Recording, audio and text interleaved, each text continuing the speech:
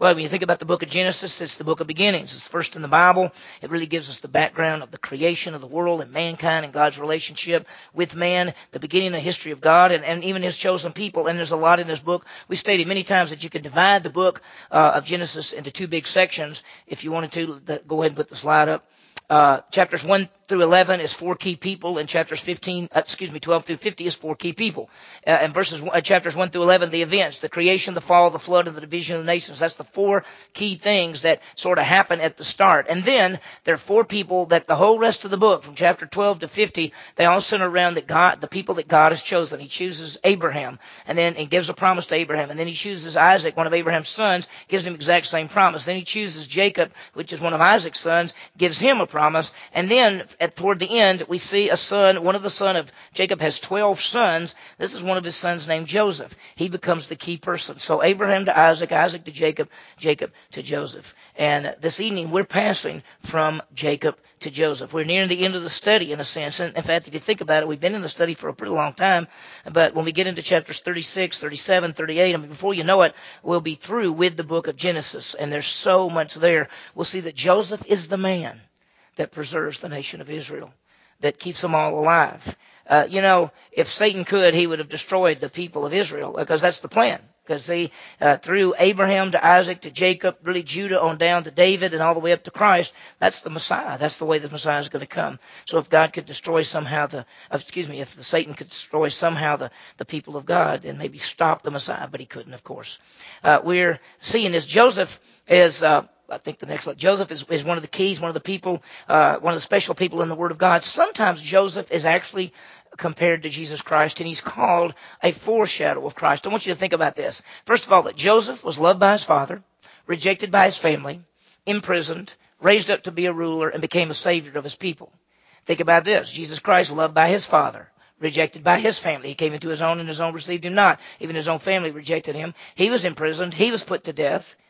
And he was resurrected, raised up as the ruler, as the King of Kings and the Lord of Lords, and the Savior of the entire world. So a lot of people, when you look at the life of Joseph, you can say he's almost a foreshadow of Christ, the things that he does, because he becomes the Savior of his people.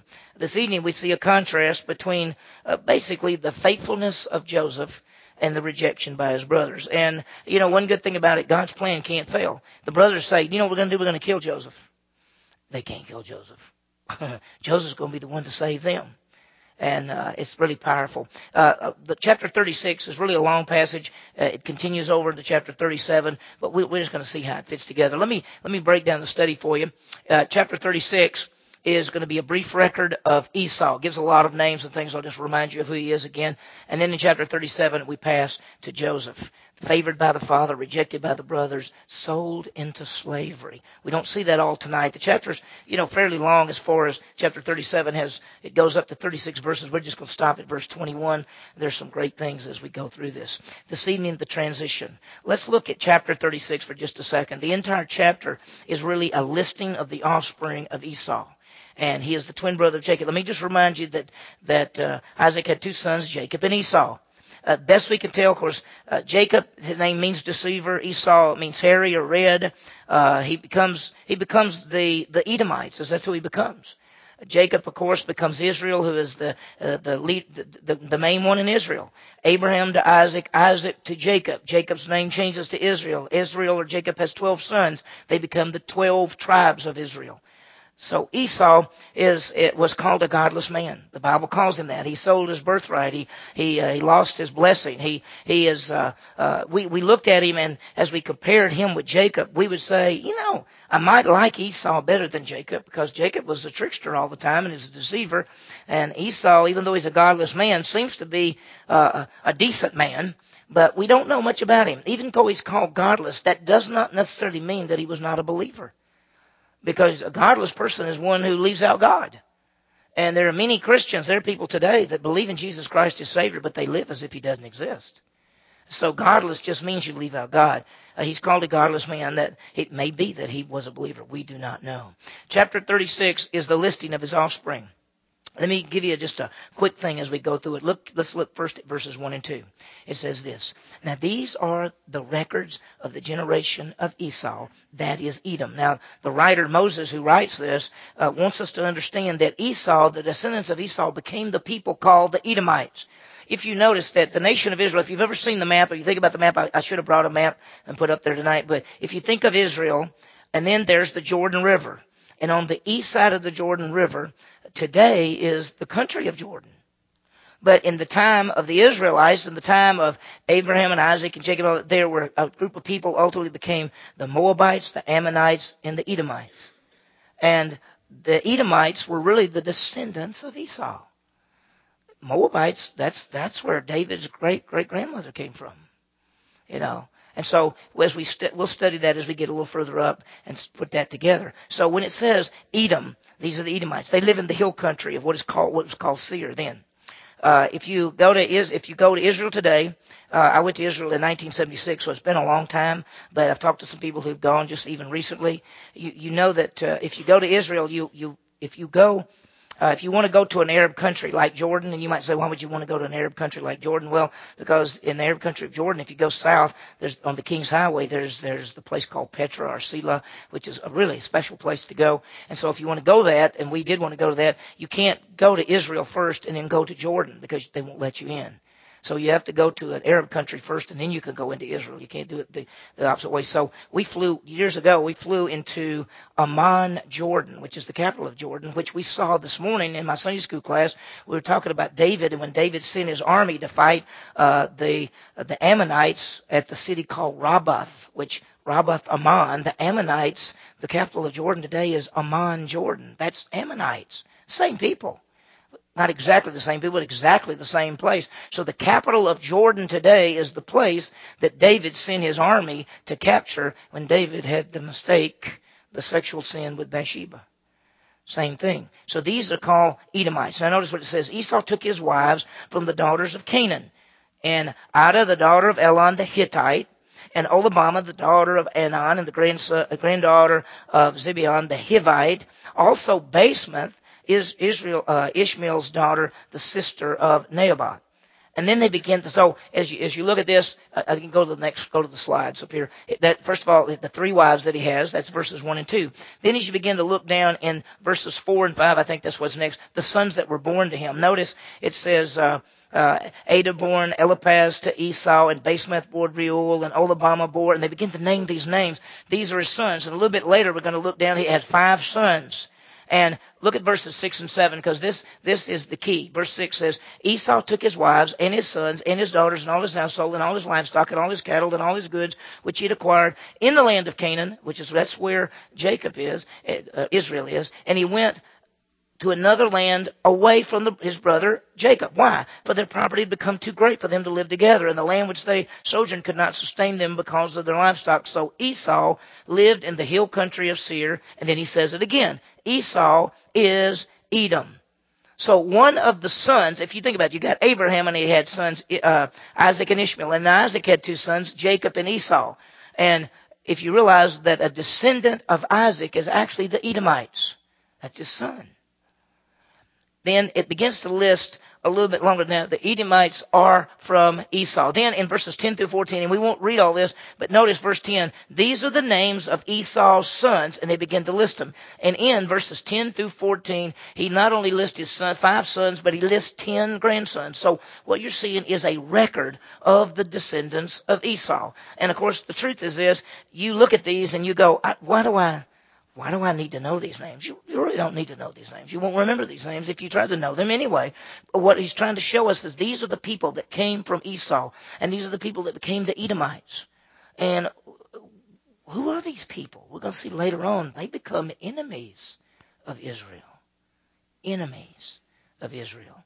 And we'll see that later on.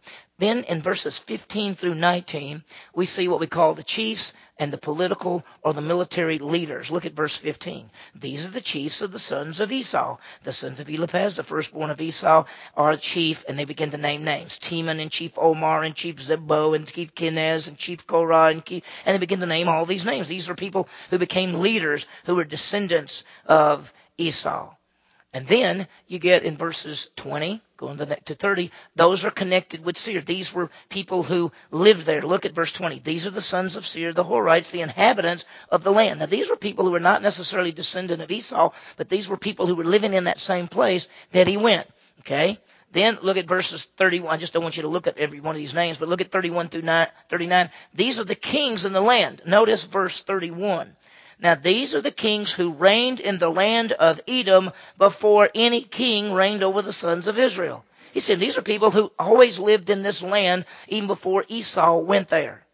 And then finally, in verses 40 through 43, the chiefs and descendants, basically the list of the chiefs. Verse 40, these are the names of the chiefs descended from Esau according to their families and their localities by their names. And then he began to list all these names.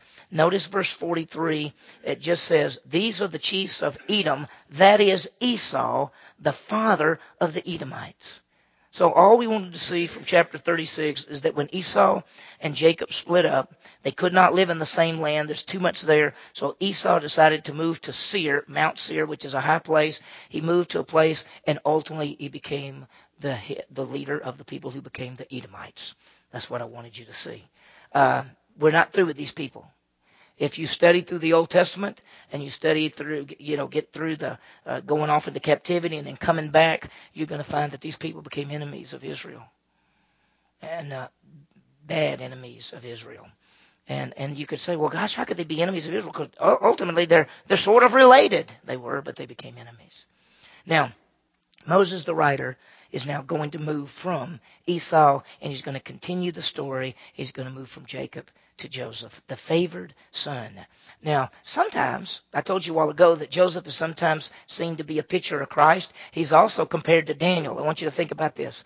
Both got wisdom from God. If you remember that Daniel was so wise that he was one of the wisest men, and when he was taken off into captivity, Joseph got wisdom from God. Both of them had dreams and interpreted dreams. Daniel, the whole book of Daniel, if you start going through it as dream after dream after dream, Joseph had different dreams. Not only does he have dreams in this passage, but he had dreams after he got to Egypt. In fact, his dreams is what saved all the people's lives. Both were in prison for obedience. Joseph did what was right and got thrown into prison. Daniel did what was right, got thrown into prison. And both became rulers in foreign lands. Joseph became number 2 on the all-time list in Egypt. And Daniel became number 2 on the list of the Assyrians, the Babylonians and the people there. So it's powerful, powerful stuff. All right, now let's see the life of Joseph. Sometimes people call his life from the pit to the palace. From the pit to the palace. Let's see how it goes. Look at chapter 37. Look at verse 1. Now Jacob lived in the land where his father had sojourned in the land of Canaan. Now that's Jacob. And you remember him, there's Abraham to Isaac to Jacob. Jacob had been given the exact same promise of Abraham. God told Abraham he would give him a land, a seed, and a blessing. The land would be the land of Israel. The seed would be an offspring that would be so great that nobody could count him, and that through that seed a Messiah would come, and then the blessing would be that he would be a blessing to the whole world. That's the Messiah is going to be the Savior. The same thing was told to Isaac. The same thing was told to Jacob. So here's Jacob living in the land where his fathers had lived. Verse 2, these are the records of the generation of Jacob. You would expect that if it's going to give you the records of the generation of Jacob, it would list all of his sons, and it would tell everything about them, but he doesn't. He's only going to list one at this stage, and that one son is Joseph, because he's the one that is going to be the most important one through the rest of the book. So there's so many things he could talk about, but he said, no, I'm going to talk about Joseph. And this is the formation of the nation. Watch. By the way, do we say Abraham to Isaac to Jacob, and then Joseph was there and he got put into prison in Egypt, and the nation, we'd say that the Jewish people went down into Egypt. How many Jewish people were they when they went down into Egypt? Do you know? They're either 70 or 75. It's according to how you count it. You can count 70 in one way or 75 the other way. There's 2 different ways to count it. How many of it Jewish people were they when they came out of Egypt? About 2 million. So they're going to become a nation when they're in Egypt. They're not a nation now. They're a people. He got an army. They've whipped some of the enemies around them, but they're not a nation. They're a family, a big family. Okay? Let's see what happens. Joseph was set when Joseph was 17 years of age, was pasturing the flock with his brothers, while he was still a youth, along with the sons of Bilhah and the sons of Zilpah and his father's wives. And Joseph brought back a bad report about them to their father. Now Joseph is 17 years old. Some of you in this room maybe aren't 17. Most of you are over 17, right? I don't even remember when I was 17, right? So Joseph is a young man, 17 years old. And he's with his brothers, and Joseph brings back a bad report. What does that mean? What does that mean? He told on them. He came back and said, Dad, the brothers are doing this and this and this and this and this, and that's wrong. Some people say, well, that Joseph was a tattletale is what he was. I mean, he comes back and tells on his brothers. But when you look back, did they do something wrong? It says he brought back a bad report about them to their father. Had they done anything bad before? What have they done before? They killed a whole town. They went to the town of Shechem and killed every person there, every man there, and took the women and the children and the livestock and took it off. So what did they do here? That he came back and gave them a bad report. What did they do? We don't know. We don't know. He comes back and says, here's what they've done. Joseph is faithful to tell his dad. He's the faithful son among the unfaithful sons. Now, they're going to be real happy about this, aren't they? No, they're not. They're not. Notice verse 3. Now, Israel loved Joseph more than all his sons, because he was the son of his old age, and he made him a very-colored tunic. Some call it the multicolored tunic. In fact, the word, I put... Go ahead. Joseph loved him the most favorite son. The word very colored tunic is a very rare word. I mean, it's a Hebrew word that really means rare. See, it was a rare tunic. It was something special. Some people think the word means different colors. And so you remember you've heard people, Joseph in the coat of what? Many colors. But the word doesn't literally mean many colors. It means something rare, something unique. So throughout history, most people say that he gave him some kind of special coat. Some people say that it's just a long robe, a full-length robe that he would wear around that would mark him off from the rest of the brothers. Now, let me tell you something. If you were growing up and you had brothers and sisters and one of them got stuff you didn't get, how did you feel about that? You didn't always exactly like that, right? Yeah, I want my brother to have the brand new car and I'll just take the bicycle, right? No, that's not what we wanted. He was the son of his old age. Israel loved him more. Watch verse 4. His brothers saw that their father loved him more than all his brothers, and they hated him and could not speak to him on friendly terms.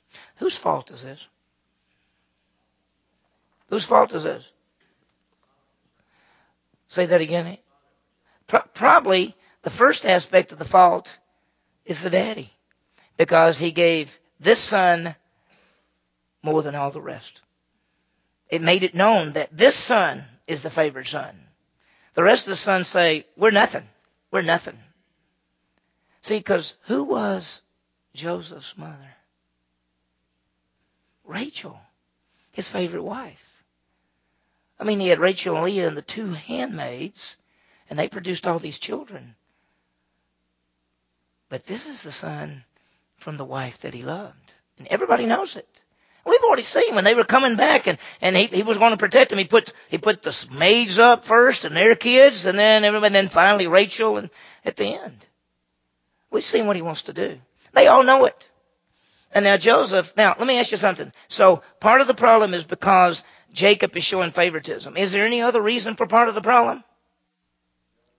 Yeah. Well, what has Joseph been doing? Joseph been telling on him. And see, Joseph says, I don't do bad and you do. That's what he does. I'm really the good son. I don't get myself in trouble. I know more than you know. And they would say, you are only what? 17. What do you think you know? You don't know anything.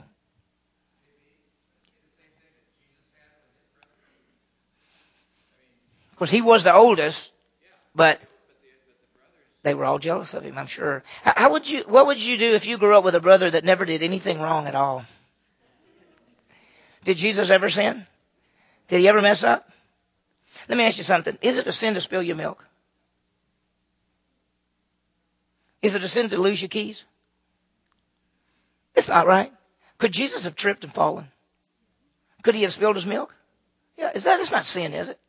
I mean, when we say Jesus never sinned, it didn't mean he never tripped or fell down or I tore a hole in my little jacket here. I mean, you know what I'm saying? Sometimes we got the wrong view of Jesus, but I'm going to tell you, he never sinned, and his brothers knew that. They might say to him, "What do you think? You're God?" What would he say? Yes. Now with Joseph, same kind of thing. They're saying, "Who do you think you are?" And Joseph says, "Well, you know, I'm the sharpest." Now watch. Then Joseph had a dream, and he told it to his brothers, and they hated him even more. See, he had a dream. I don't know if there's a slide for this word. Yeah, God gives Joseph dreams. And he had a dream, and here's the key. The dream was revealing that Joseph is chosen by God as the leader. Do you know Joseph knows at age 17, 18, that he believes he's supposed to be the leader of his family? Now you'd say, that's not even possible because, first of all, you're about the youngest one. You still got a daddy. The daddy's the leader of the family. How do you think you're going to be the leader of the family? Notice the dream. He told his brothers the dream and they hated him even more. Well, what is the dream? He said to them, "Please listen to this dream which I have had. For behold, we were binding sheaves in the field, and lo, my sheaves rose up and also stood erect, and behold, your sheaves gathered around and bowed down to my sheaf." What does that mean? What was he telling them? They're all going to bow down to him. Look at I think it was symbolic that Joseph would be the ruler of his brothers. Was he the ruler of his brothers? Did they bow down to him? Did they bow to him and didn't even know they were bowing down to him? They came up when Joseph is in Egypt and he looks like an Egyptian and he's speaking Egyptian, and they come up and he recognizes them and he doesn't tell them who they are, and they're all bowing down before him. He could have looked at him and said, "I told you so." He didn't. At least not at that point. It's a foreshadow of the things to come.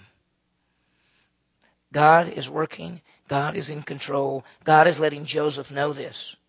They didn't understand what the dream meant. Look what they say to him. And his brother said to him, "Are you actually going to reign over us?" What's the answer?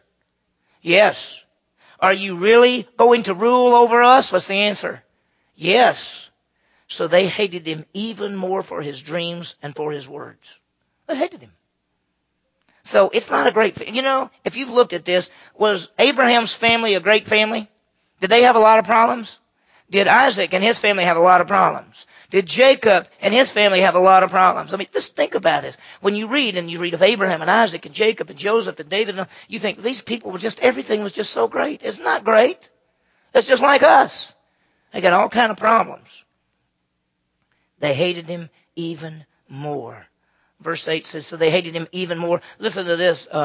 They hated him more because, first of all, he had told on them. He was the favorite son, and his dream said that I'm going to rule over you. Wow. Well, he has another dream. Look at the second dream. Now he had still another dream and related to his brothers and said, "Lo, I have still had another dream. And behold, the sun and the moon and the 11 stars were bowing down to me." Now, in the scripture, especially when God is giving revelation through dreams, anytime you have a dream and then you have another dream that matches it, that's giving revelation that is important to look to. You remember in Egypt when he had the dream, when Pharaoh had the dream, and the first dream was what? All these cows came out, and these skinny cows ate the heavy cows up, and then there was the corn stalks, good corn, and the bad corn ate those were two different dreams, but they were the same dream. That's why Joseph later on says these two dreams are one and the same. He had a second dream. The first dream is all the brothers were going to bow down before him. What's the second dream? He says, "Lo, I had this other dream, and behold, the sun and the moon and the 11 stars were bowing down to me." Well, who is the sun and the moon and the 11 stars?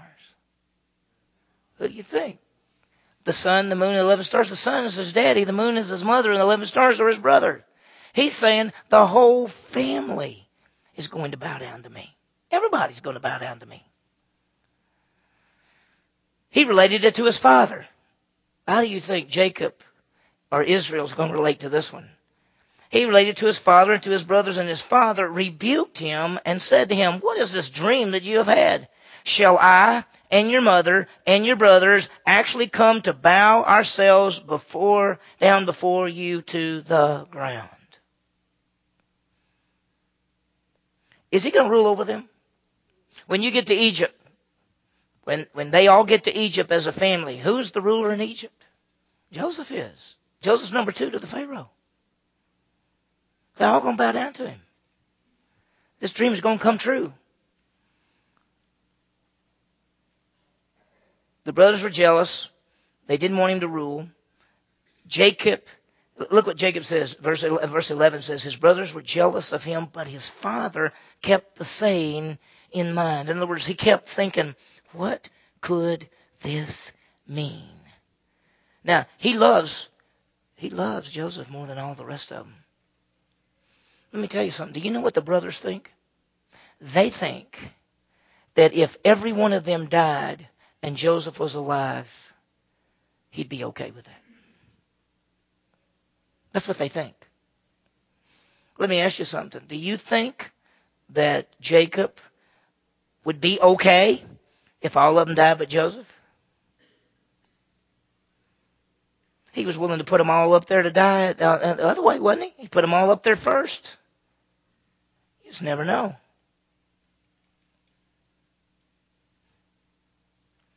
He kept this in his mind because he realizes this is something from God. Realize that the choice of Joseph is an act of grace. What did Joseph do that God would choose him to be, in a sense, the favored son and the one who would deliver the nation of Israel? What did Joseph do for that to happen? Nothing. Nothing.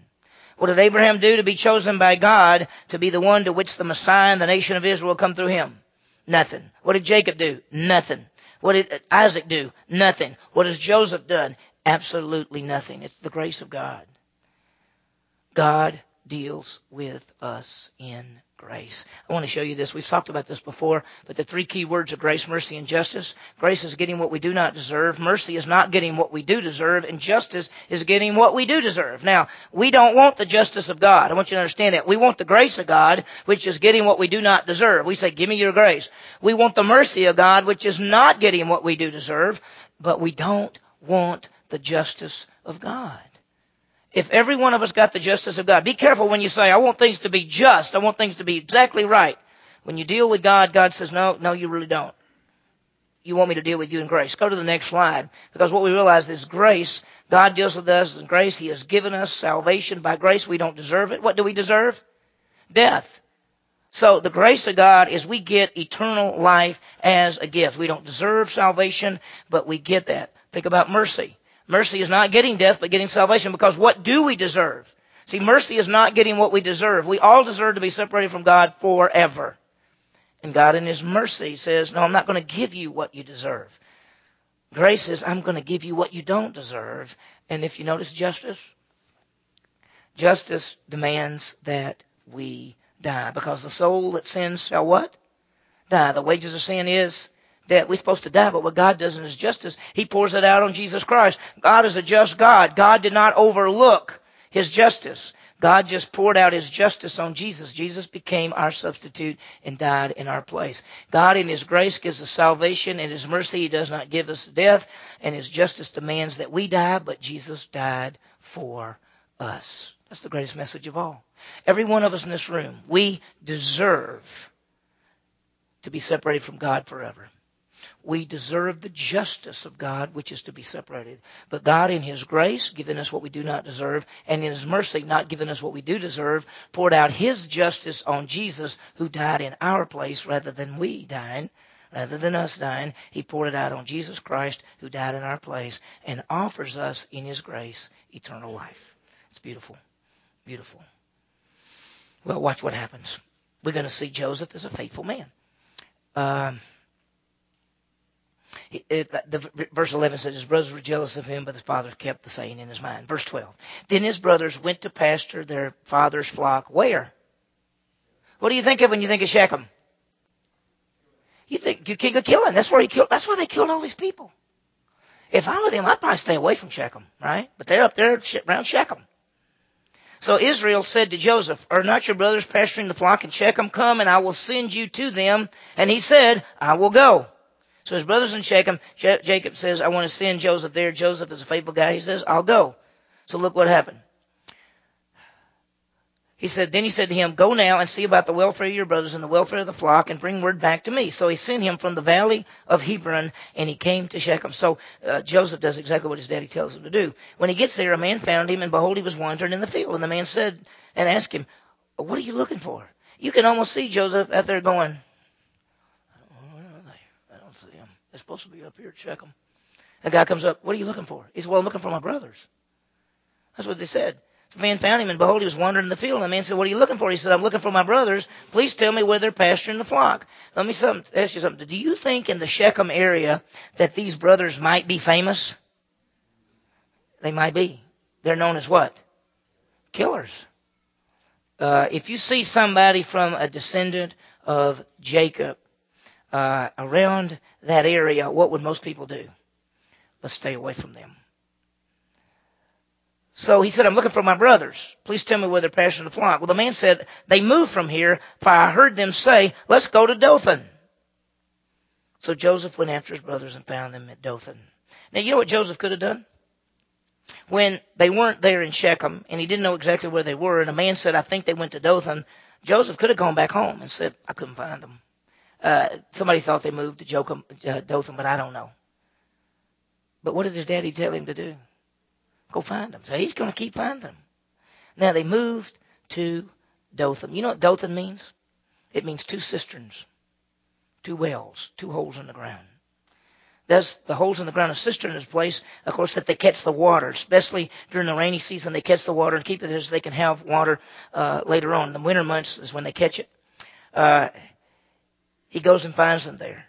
He does what his father wants him to do. Now, as he's coming, his brothers are going to see him. Now, he is not a favorite brother, right? Notice.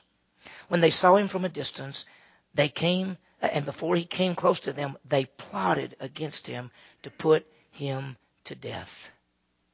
They saw him coming, and they wanted to kill him. Because see, if you kill him, he's never going to have these what? He's not going to have any more dreams. You put this dreamer to death, no more dreams. We're tired of his dreams. We're tired of the favoritism. We're tired of everything. We don't even like him. In fact, we hate him. And we see him coming. And they said, look who's coming. Look who's coming. Yeah, dreamer's coming. I tell you what, if it was up to me, I'd kill him. I think that's what we ought to do. Well, you know what? If we killed him, it'd be the end of the dreams. It sure would. Verse 19, they said to one another, here comes this dreamer. Now then, come, let us kill him and throw him into one of these pits. And we will say, a wild beast devoured him. Then let us see what will become of his dreams. See, if they kill him, they say, if they kill him, those dreams can't come true because we're not bound down to him if he's dead. He's gone. Let's just kill him and throw him in one of these pits. And what we can do is tell Dad that some wild beast ate him up, caught him when he wasn't looking, ate him up. That's all we have to do is just go back and say, a wild beast. But notice, verse 21. Tell me who this son is right here, this brother. But Reuben heard this and rescued him out of their hands and said, no, let's not take his life. Who's Reuben? Oldest son. He's the oldest son. See, the oldest brother speaks up. He has a plan to rescue him. He says, let's don't kill him. He says, look, I don't think that's a good idea to kill my brother. Why do you think he sticks up? Why do you think he wants to save Joseph's life? Do you remember who this guy is? You remember what he did?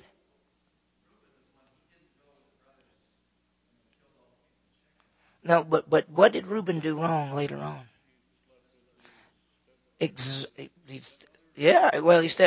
slept with one of his father's wives. He slept with one of those handmaids. And he got himself into real bad trouble for that. So, why does he care? Well, he'd done wrong once with his father's maid.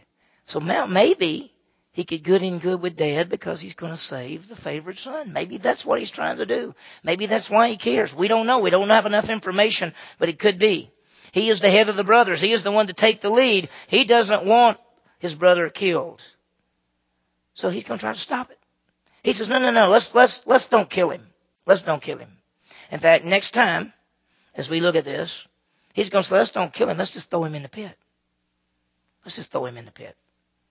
And see, his plan was this. You'll read it carefully next week, or next time. His plan was to throw him in the pit, and then they all pretend to leave, and then he's going to come back and pull him out of the pit. That's the plan. But you know what happens? Reuben leaves to go do something, and what do? They sell him into slavery. And when Reuben comes back, he goes, where is he? He's not in the pit. Where is he? We sold him to the Ishmaelites heading into Egypt. That's what happened. Joseph's going to be sold into slavery, taken to Egypt. It looks bad. If you're Joseph, does that look like a bad thing? Let me ask you something. You've gone from being a favorite son in a family that is a very wealthy family. Am I correct? Are they rich people?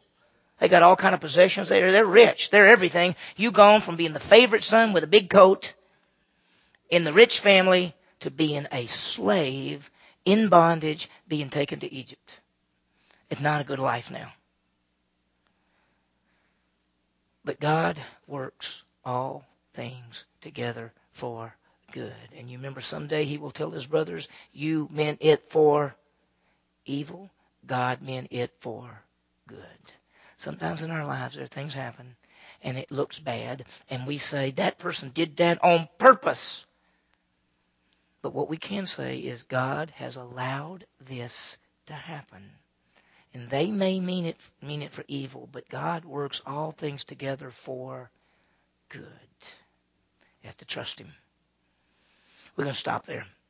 We've seen the transition passing from Isaac and Esau basically to Jacob to Joseph. God choosing Joseph to rule by God's grace as response by his brothers, their hatred. They're going to sell him into slavery. That's the plan. Let me give you some applications. First of all, realize that in God's grace, he saved us. Just the way that he has taken care of Joseph. I don't know if I have a slide. I think I do. Yeah, Joseph, God chose him to rule. God, in his grace, raised him up. God, in his grace, has saved us. It's by grace we're saved through faith and not of ourselves. I think the greatest message, and people sometimes ask me, Jebby, what's your favorite verse? And I go, well, really, it's whatever you're studying at the time is the favorite. But the bottom line is, my favorite verse is Ephesians 2:8-9, because it says, for by grace, getting what you do not deserve, you have been what? Saved, not to be separated from God forever. By grace you've been saved through faith, and that not of yourselves. Not what you did. It's the what? The gift of God. It can't be earned. It can't be anything you do. A gift is given to you freely. It's the gift of God. It's not works lest anybody could ever boast. None of us can say, hey, I did this and that's why God saved me. We can say by the grace of God we are saved. Jesus died for me, paid for my sins, and God offers me eternal life as a gift. It is the grace of God that we are saved. Grace by definition is something that is free. It cannot be earned. We do not deserve it. There is no merit in it for us. And when people grasp grace, they are never the same. Now, let me tell you something. There are a lot of people who talk about grace, they don't understand it. I always use this illustration of a pastor that I heard. It was on TV. And he said, God has a gift for you tonight. God has a message of grace for you. Jesus died for you. And it's all grace. So tonight, if you'll repent of your sins, give your life to Jesus, walk down the aisle, make a public profession, he will save you. That's not grace. They're saying grace, but it's not grace. There are a lot of people who say, well, it's all grace, and then they say the 4 things you have to do. Or they say the thing you have to keep doing. Or they say this and this and this. Listen, your salvation is not based on you. It is based on the gift of eternal life, which is given to you simply by faith in Jesus Christ. And when you believe in him as your Savior, you are saved and saved forever. And it's the grace of God.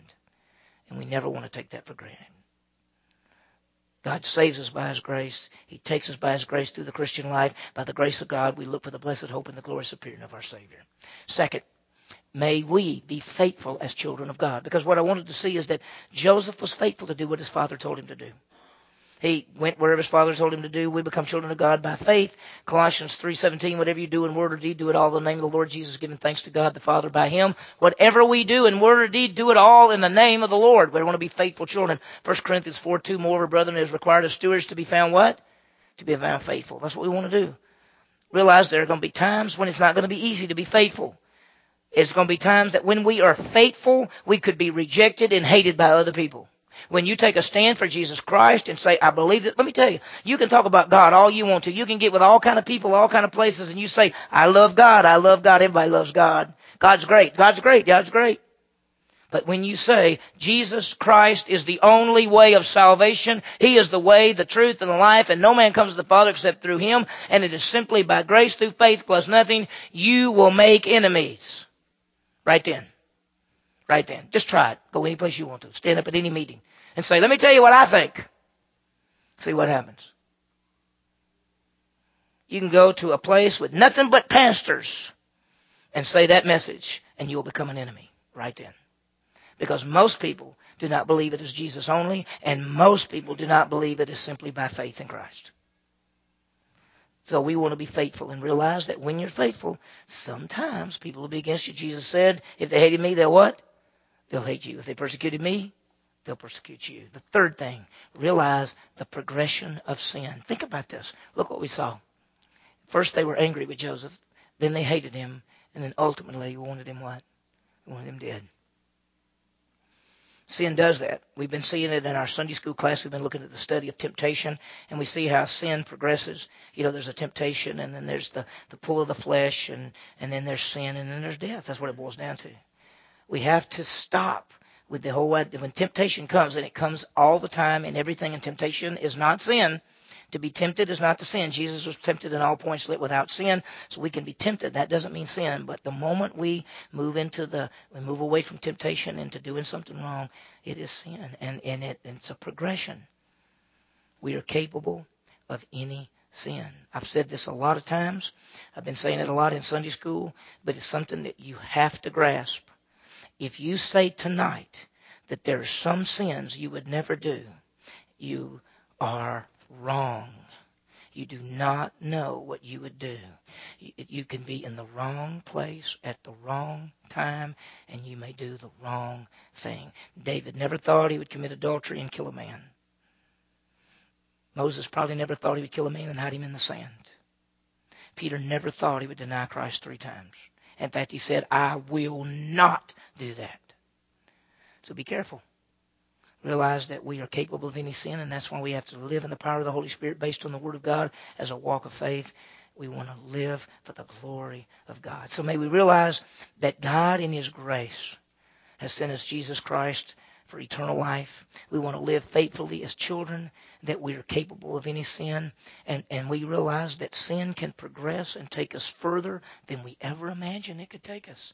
So be very careful, because these brothers, they started off not liking him, then they hate him, and now they want to kill him. And of course, we're stopping right here where Reuben says, let's don't kill him. Let's don't kill him. We'll see what happens. Heavenly Father, what a great night. Thank you for our study. Thank you for all the things that we see in this passage. We look at the life of Joseph and what he does with his brothers. And Lord, we just realize these great truths, that it's your grace always. Thank you for saving us by grace through faith plus nothing. May we never take it for granted. May we tell people about the grace of God. I hope and pray, Lord, that everyone in this room has understood grace. And they really see what grace is, because we know it takes time really to grasp grace in its fullest. And may we continue to grow in the grace and knowledge of Jesus Christ. Lord, may we be faithful, men and women, as we seek to live for you. And we realize, Lord, that sin can get us and that the progression can get us. And may we walk in the power of the Holy Spirit and will not fulfill the lust of the flesh. May we have victory in the Christian life. We ask this in Jesus' name. Amen.